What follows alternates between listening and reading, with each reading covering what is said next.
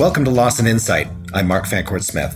And I'm Alexandra Stoichev. Thanks for joining us. On today's episode, we will be speaking with Val Mann and Chat Ordfed, who are both partners based in our Vancouver office and head up Lawson Lundell's Social Impact and Business Sustainability Group.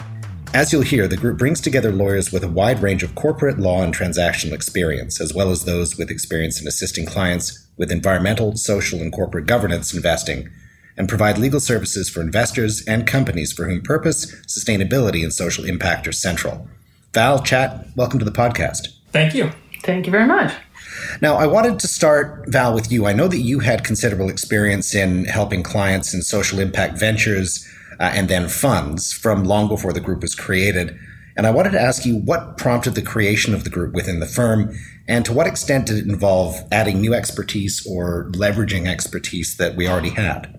Well, I think it was time to form the actual group, but we have been working in the area for quite a while. The first few clients, if I think back, who I can say were in social impact, started with companies involved in environmental technologies, organic food manufacturers, sustainable product manufacturers. There's a big industry in BC of a lot of natural food and beverage producers, and, like any company going through a growth trajectory, they look for capital, they attract private equity investment and venture funding interest, and they acquire other companies, they get acquired, and those are all the things that we did and do in our corporate practice. So there was definitely a crossover of a number of different areas. Our tech law practice started about just over 20 years ago. We were acting for companies that were in clean tech and environmental tech types of companies. And our fund formation practice, coincidentally, also started just around or just over 20 years ago. And they've grown together. And so all these pieces have kind of intersected to now have us involved not only with the companies, but funds whose sole purpose and thesis is impact investing. I agree with what Val said, and I have a bit of an academic interest in why this group became relevant. Similar way to how Hemingway described going bankrupt. It was gradual and then quite sudden. I think we need to go back a little ways to see the way the role developed in our, sort of Western open societies. The very first corporations had to be formed by royal charter. You had to go to the king or queen and ask them for permission.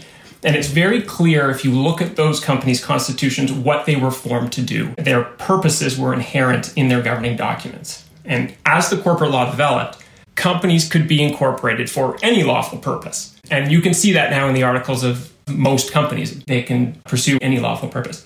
That obviously has allowed a huge expansion of commerce, but what it also has allowed is these various theories of what businesses are for and what corporations specifically are for to kind of wax and wane over time. And in the latter half of the 20th century, this theory took hold that's now largely called shareholder primacy. And it's associated with the economist Milton Friedman. And what shareholder primacy says is that the sole purpose of a corporation is to generate profit for the benefit of the shareholders. But what a lot of people are thinking about now is, even though it is attractive, why it has proved to be so inadequate in so many ways. It's become clear that one of the problems with treating shareholders as the sole beneficiary of the corporate endeavor is that we've promoted this almost pre-Copernican idea that our commercial activities are somehow isolated from the planet on which we live. And what we're seeing now, and as Val said, this is ultimately investor-driven. It's driven by others too. It's driven now by legislators and regulators and obviously activists who've been there from the beginning and academics, but primarily by providers of capital, by investors. The evidence is in, and there is no long-term value for a company that hasn't engaged with the risks and the opportunities that are associated with climate change specifically, but the environment more broadly and other groups that a company's activities impact. And that's why ESG factors are so important now to investors, and therefore to the companies they invest in. That's why we're seeing a growth in social impact investing. That's why we're seeing these new corporate vehicles like benefit companies that are designed to integrate the factors that go to long-term value. So in a sense, we've come full circle where there's this recognition that companies with purpose can create long-term value in a way that pursuing profit alone cannot. And that's why this group, I think, has become quite relevant quite quickly. I'm wondering if you can speak a little bit to what is driving this increased focus on impact investing. You both mentioned that it was investor-driven, but I'm just wondering if you can expand on that a little bit. So the term impact investing, and I thought going back 20 years was a long way, but Chat's taken us all the way back to kings and queens. Actually, he went to Copernicus. Well, that's true, actually. He went to Copernicus, you're right. So impact investing itself as a term, although this has all been evolutionary, and I agree with Chat that we've come to this place not by surprise, but by evolution. The term is relatively new compared to what investors were doing. And really, I think it traces that terminology, or coining that term and using it in the way that we use it now. It really came about, interestingly enough, around the time of the financial crisis in 2008 and 2009. I think it was a little bit before that. And it was kind of a marriage between investing for financial gain and what was really philanthropic investment, of philanthropic dollars being pooled. If you put those on two ends of a spectrum, where you've got financial gain on one end and philanthropic giving on the other, this meets somewhere on that spectrum, more or less to one side or the other. And you'll see that impact funds have come from a genus of one side or the other, and they marry up in the middle to effectively have investment activity that meets more than one goal. So it's not just meeting the goal that, as Chad referenced, of shareholders' primacy and financial return. It's also meeting returns for social, environmental benefit, the so-called triple bottom line. And it is a growing market, and dollars are coming into it, and they're coming into it because investors, people who are also consumers, are thinking about their consumer dollars. They're thinking about their investing dollars in a different way than they used to. Companies themselves are realizing they have to, or they're being told they have to, deal with environmental, social governance types of issues and talk about them and incorporate them into their business model. And so when dollars flow into that kind of market, they have to go somewhere. So they're coming in from institutions, from foundations, from large investors with dollars parked somewhere. They need to deploy it. And if those decision makers are deploying that capital towards businesses that are sustainable, it is changing what investors are looking for in terms of their quote unquote return. It's a staggering amount of money and growth that's been focused on this type of investing. And I think it's worth pointing out that there's not a specific definition of what ESG investing actually means, but the fact that there is this category that's attracted so much capital is really amazing. And one of the things that's accelerated is it's not just philanthropic investing or someone who's solely interested in a triple bottom line. There are investors out there that are solely seeking returns the way they always did, that are seeing value in this type of investing as well. And that's been a major accelerant.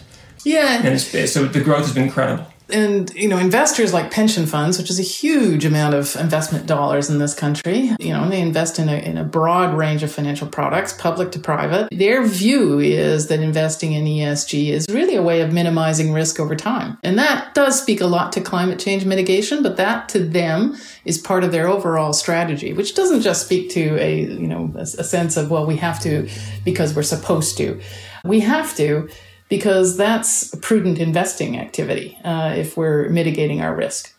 Chad, I wanted to go back to one of the things you had mentioned in terms of sort of coming full circle for statements of purpose of companies and tying this back to whether it's a willingness to see, by investors to see creation of value in different ways or in different timescales, or even the decisions by these large, asset managers to require that. And ask you about the growth of benefit corporations, which is a concept which has migrated up to BC, at least from the States. And in a sense, sort of what's the purpose of creating this new type of corporation, and what is or put one way, what's the benefit to a company of being a benefit company? Yeah, so that's a great question. And Val and I have spent a fair bit of time talking about this, and there's a fair bit of debate with this law coming into BC last year that allowed benefit companies to be formed about what purpose they actually serve. I'll start with where they came from in the first place. In a place where I mentioned shareholder primacy, where shareholders are the beneficiaries of the corporate endeavor, where the businesses run for their benefit. That is not our law in Canada. In the last almost 20 years now, it's been clear that shareholders are there is no shareholder primacy here, at least in that sense. But in the United States, there has been. Because there is that view there, benefit companies are very useful from a corporate governance perspective. And there's some very influential corporate commentators in the US who are calling for not just new companies and not just triple bottom line companies, but all major public companies to shift towards benefit corporations for that very reason, because it allows them to get away from the obligation to treat the shareholders as the prime beneficiaries of the corporation. In Canada, we don't have that law. It's very clear that the board and managers have to act in the best interest of the corporation itself. A company, whether it is a benefit company or a regular corporation, has to have a purpose, and acting in the best interest of the corporation involves pursuing that purpose. So from a governance perspective, there may be no benefit at all to being a benefit company. But that doesn't mean that there is no benefit to being a benefit company. It just means from that one perspective. There could be lots of other reasons that companies want to be benefit companies. A clear one to me is the company has to state explicitly in its constitution what its purpose is and who it wants to benefit. So even if a regular company has to have a purpose, it doesn't need to be stated, and it almost never is stated in its governing documents. A benefit company has to have that. There are non-legal reasons why companies might want to be benefit companies. Their customers might like them better, and apparently do like them better in some circumstances. Talent may like them better. It may be easier to recruit top people if you are a benefit company and you've made it clear what your purpose is. And ultimately, it may be true that if this investment movement is right and that there is long-term value in having a purpose that's explicit, it may actually be that returns are as good or better in a benefit company. That is yet to be seen. Chat, you mentioned that companies have to promote one or more public benefits under the legislation. And I'm wondering if this is only for companies that have a clear social or charitable bent to them, or if the definition of a benefit is broad enough to encompass a wide variety of industries. It is very broad. It's cast very broadly in the legislation, and that's on purpose. The legislation calls it a positive effect. And then it gives some examples of what that might include. But it's so broad that it could be anything. And to me, that's a good thing, because benefit companies aren't just for a company that wants to do good above doing well. It should be for everyone. Even an oil exploration company could be a benefit company if it can find a way to express how that is a benefit to a group of persons and how the company can pursue that purpose in a responsible and sustainable manner, whatever that might mean under the statute. We don't have law on that yet. We just have the words. But ultimately we will, and that'll be very interesting to see. So for our last point here, we wanted to ask you both, what do you see as the future of ESG investing? And I asked that particularly in light of the COVID-19 pandemic and whether you think that's affected it at all. You know, every time the world goes through some kind of knock, and we're going through one now, as we know, I think things change. And we were evolving into ESG and impact investing and a different view of governance already before we hit the pandemic. I like to think that we've learned something in the last, what will turn out to be 18 to 24 months probably, and that it will just put a little bit even more gas into thinking about where people's dollars go, how companies invest, what companies need to do. I'm optimistic about this continuing on the path, and maybe even at a faster pace because of what we've been through globally. Law firms aren't always leaders in these things. Val and I aren't starting a new movement by this. We're reacting to a demand that has been growing for a long time. And there was so much dissatisfaction with the way that maybe capitalism at large is working after the financial crisis. And when we came into this pandemic, there was a lot of talk about how the movement toward ESG was going to fall away and everyone was just going to flip back towards saving the financial returns, and the opposite happened. And it's accelerated some of these trends that have been around for at least since 2008. And I don't expect that to change. And we're here with this group, which I think the great thing with this group is I think it really expands really throughout the whole firm in a way, because I think every company is going to have to think about its sustainability over the long term at some point, and we're there to help them do that and to think about how and to think about why that matters. Val, Chat, thanks so much for being on the podcast. Thank you for having us. Yeah, thanks very much. It's been a pleasure. Thank you for joining us on Lawson Insight, and thanks again to Val and Chat for joining us today. You can also stay up to date by connecting with us on social media using the handle @LawsonLundell and by subscribing to the podcast on Apple, Google, or Spotify podcasts. Thanks very much for listening.